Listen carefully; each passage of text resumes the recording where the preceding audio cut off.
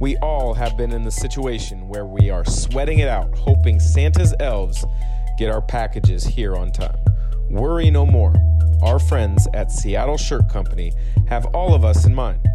They have an excellent selection of NFL and NBA jerseys for everyone on your list, and they are doing their part in keeping their staff employed during these tough times. Please do yours in supporting local businesses. Not only is shipping free on everything, but this week only, for all of our customers, we have an amazing promotion. 50% off all Seahawks merchandise. Seattle Shirt Company have it all. Hats, jerseys, hoodies, and more. All the stars from yesterday to today are included. From LeBron James back to Jim Brown, Kareem Abdul-Jabbar, Walter Payton, Mike Ditka, Deion Sanders, Jerry Rice, and many more. Have you seen the latest Seattle Kraken NHL gear? Just head to seattleshirt.com and enter the code BELIEVE, that's capital BLEAV, at checkout for 50% off all Seahawks merchandise. Shipping is always free. Seattle Shirt Company, helping you get ready for the holidays.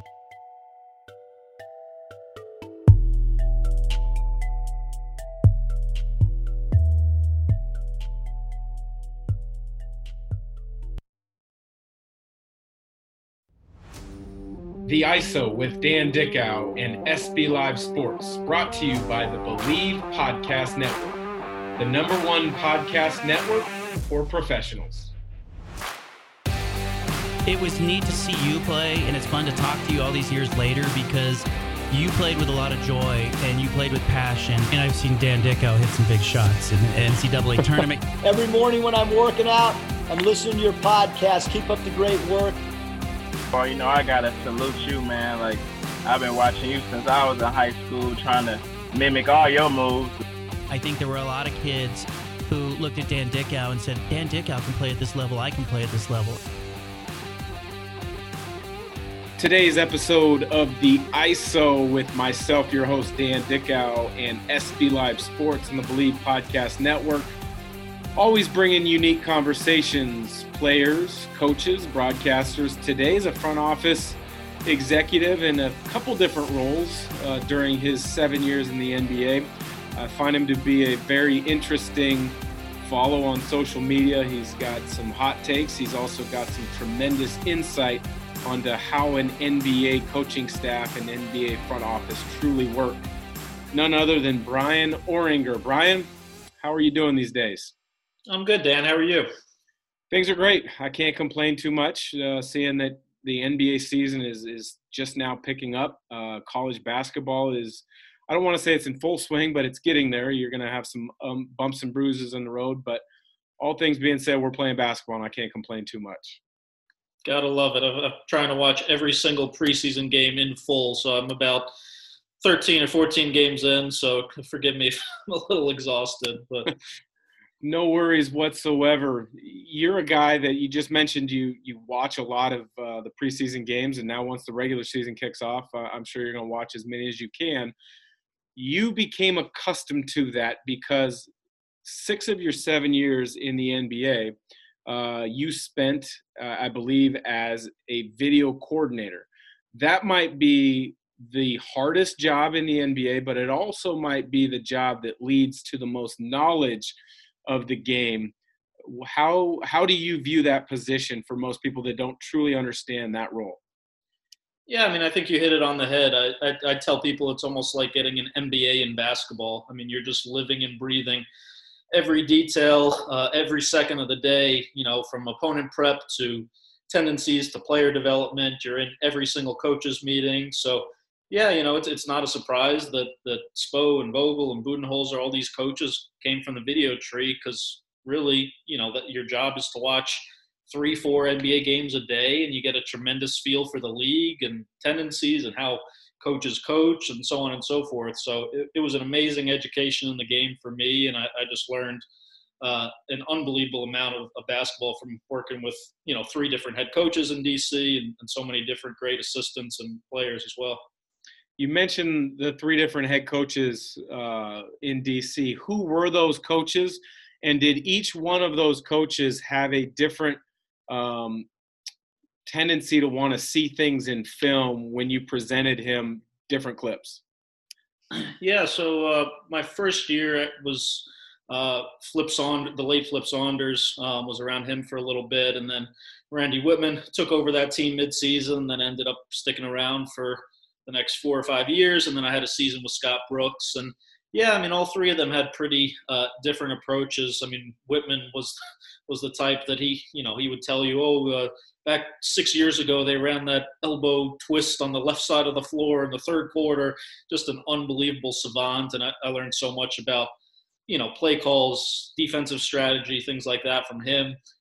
Brooks, more of a player's coach type. He was a little bit less intense in terms of really diving deep into the film, preparing guys maniacally.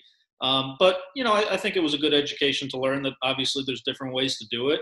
So some people want coaches that, obsess over the X's and O's in every detail. And sometimes you need more of the CEO type who can relate better to today's players. So I got to kind of see that from a few different angles.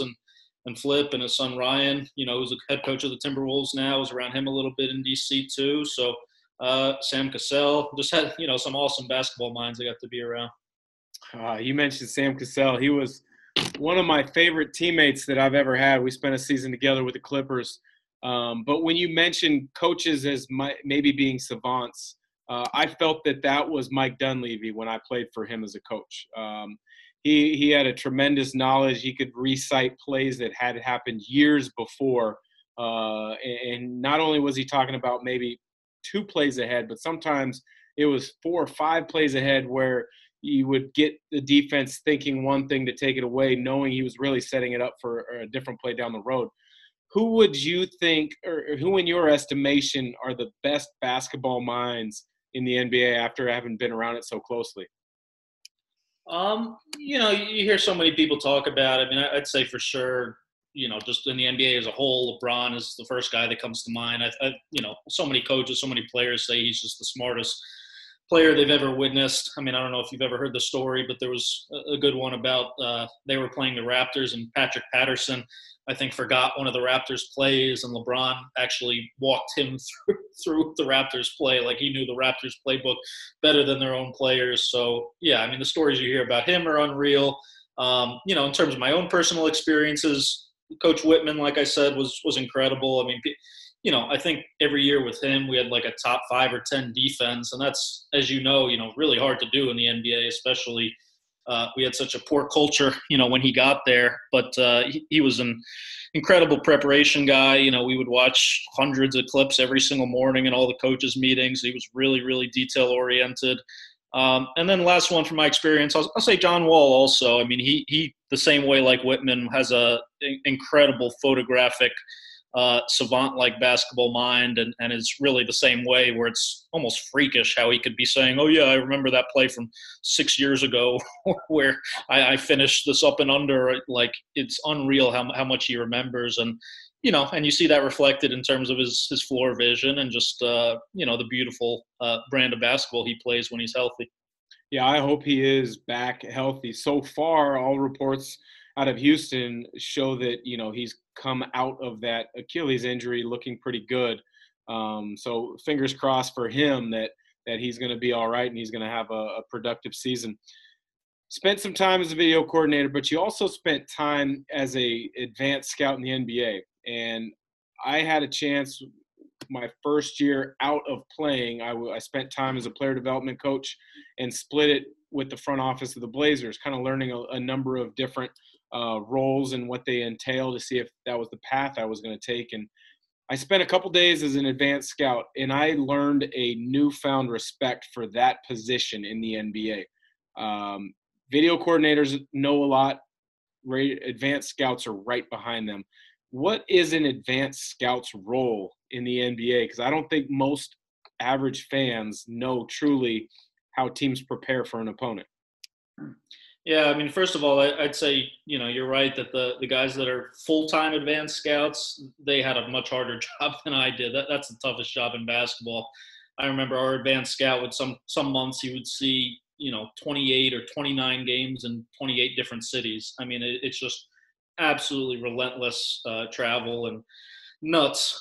So what I did was, regional advanced scout. I kind of just covered like the East Coast. I'd go to games in Boston, games in New York, games in DC for a couple teams. So it was a little bit lighter on the travel side. But yeah, I mean, that job is crucially important to a coaching staff too. I mean, you're almost like a spy. It's totally legal. You get a credential, you sit on press row sometimes. But your job is to get every single play call. That if 10 minutes Brad Stevens says thumb down 3 or horns twist, whatever it is, you got to get every call. And in some arenas it can be pretty difficult, as you might have seen. The Knicks at Madison Square Garden literally just put you in the stands. They give you a seat in the arena. Brooklyn, you're sitting in like the upper level. So some arenas it's great. Some you sit right there and can see pretty well, and then some of them you're behind 10,000 screaming fans, and it's really, really hard to do the job well. But yeah, I mean, that job gives you great appreciation, and also, you really have to know your stuff. You have to have some idea of the calls and the tendencies going in, because, if you just go to watch the game straight up and don't know the stuff already, I mean, you'll have no idea what any of the calls are really. I can only imagine in the current NBA setup, both in the bubble, right when COVID hit and they restarted last year, as well as this year where they're seemingly going to play with no fans, depending on anything crazy happening over the next few months. Have you heard anything about what that role in the NBA might entail this year? Or is it all going to be over film? That's a great question. I mean, I think it's definitely been heavily impacted, and I know a few of the guys that do like the regional are basically out of a job now, with obviously nobody really being let in and traveling. I think a lot of teams are handling it internally, which is probably letting like some of the video guys, like you said, get a little bit of that experience, and some assistant coaches having to step up and do more than they usually do. Executives, they always have a certain way. I'm sure that they look at the game, as do coaches and video coordinators and analytics guys. As mentioned, you've got experience in the analytics as well as the advanced scout side with the video coordinator positions too. Is there one particular set of skills and or maybe one particular set of analytics that you really look to when you're evaluating a player or a game or a team? To be honest, I'm not the biggest analytic guy in the world. I mean, I know, it certainly has its place, and you need eyes, ears, and numbers approach. It has to be part of what you look at, but I'm much more into the eye part, even the ear part in terms of, talking to coaches, talking to scouts, knowing what a guy's makeup is, how hard are they going to work, quite simply. And yeah, I mean, that's kind of mostly the lens that I evaluate the game through. And it's funny because I actually came into it. What inspired me to work in sports in the first place was the book Moneyball, which is obviously all about the analytics in baseball. And I was a huge junkie of that stuff, in high school. But when I got to the NBA and even college basketball, to be honest, that's when I really realized, there's so many coaches and people that have been in the game for 25, 30 years. They're basketball lifers. They live and breathe everything about the game. And, numbers can help to an extent, and there's a few good insights you get. But for the most part, it's a game of feel. It's a game of togetherness. It's a game of competitiveness. There's so much in basketball that just can't be measured in a stat sheet. So I think you just really have to watch an unbelievable amount of film, like I said, and that's how, when you really study guys, hopefully you get a glimpse of, what they can bring to an NBA team. And then beyond that, it's on them. And, how hard are you going to work if you're a second round pick like Jokic and Draymond? How motivated are you going to be to lose 60 pounds like Jokic did and become a, potential Hall of Famer? I mean, so much of that stuff is so hard to predict because, you just don't realize like the motivation level of these guys. That so much comes down to how hard they're going to work once they reach the next level. I completely subscribe to that phrase you used, eyes, ears, and numbers, and I've used that a number of times. I do believe in analytics, but I also think that too many times these days that becomes the be-all, end-all for too many coaches and or people evaluating the game. So I loved hearing your description of how all three of those come together. You're someone who continues to follow the game really closely, even though you're not in an organization right now.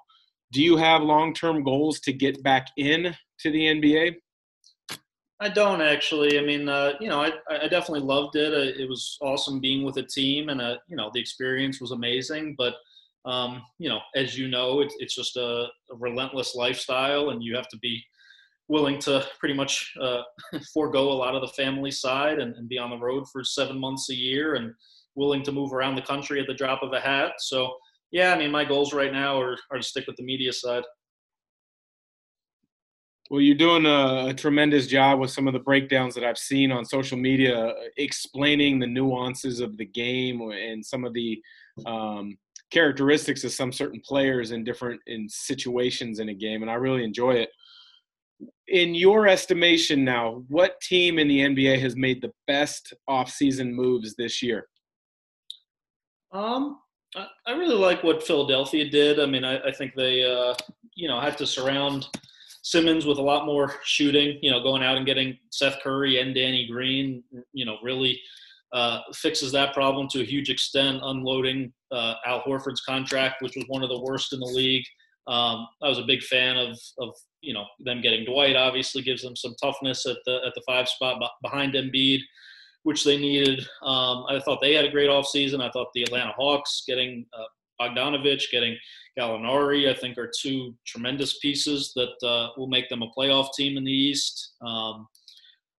Who else? I thought the Lakers, obviously getting Harrell was a steal. I thought he's a guy that's deserving of a max contract or, somewhere close to that down the line. And for them to get him for 9 or 10 million, whatever it was incredible. And, to upgrade the point guard position with Schroeder.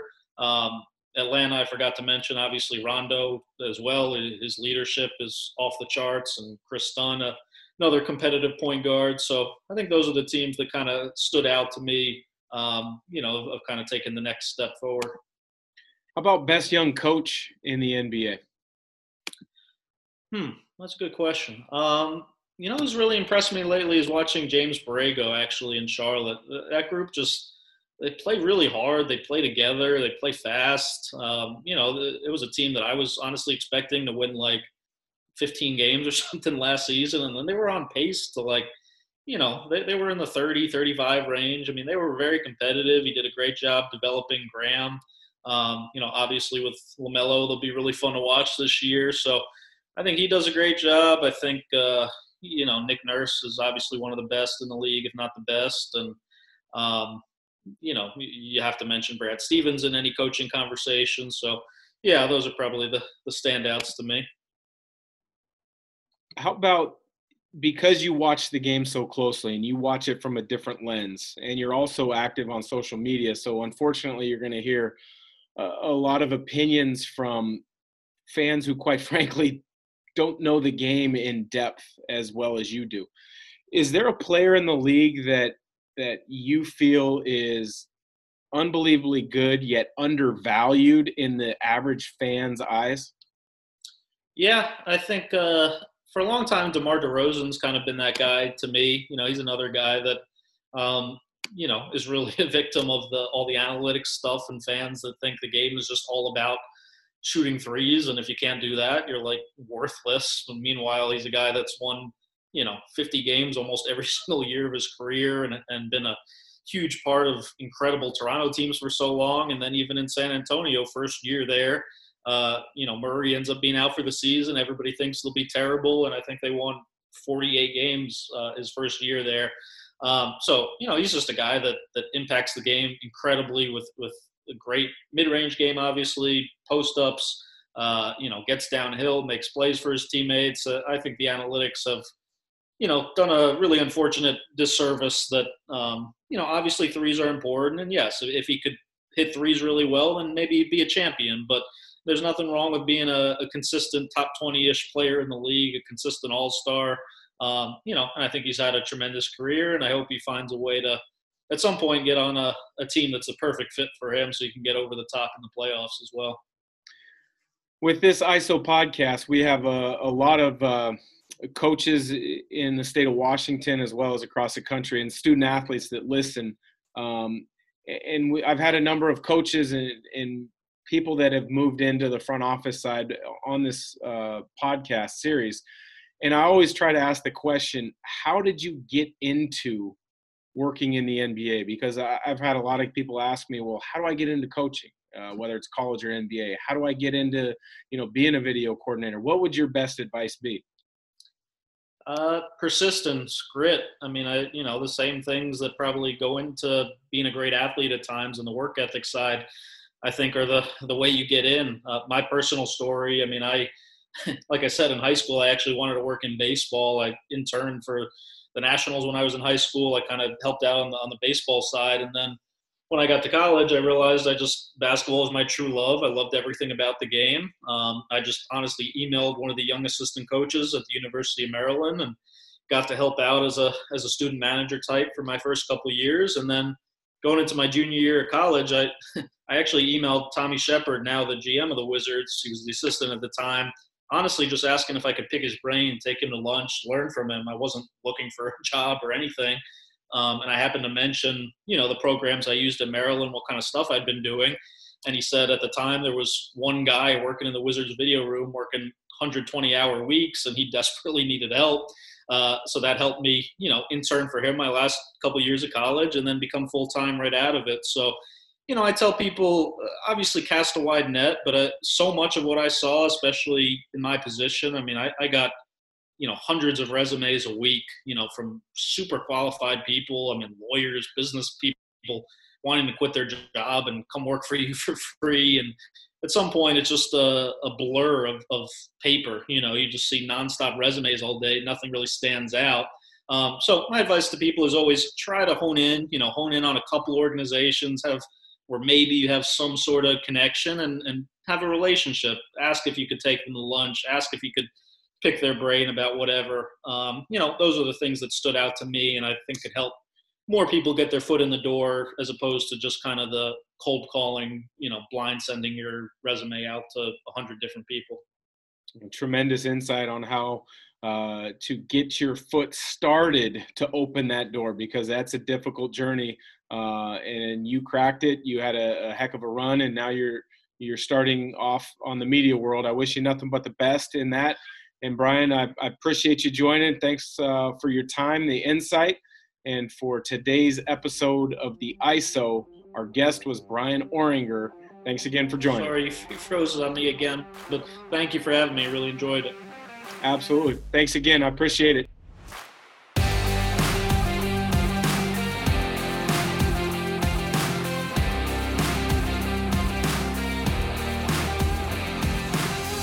The ISO with Dan Dickow and SB Live Sports, brought to you by the Believe Podcast Network, the #1 podcast network for professionals.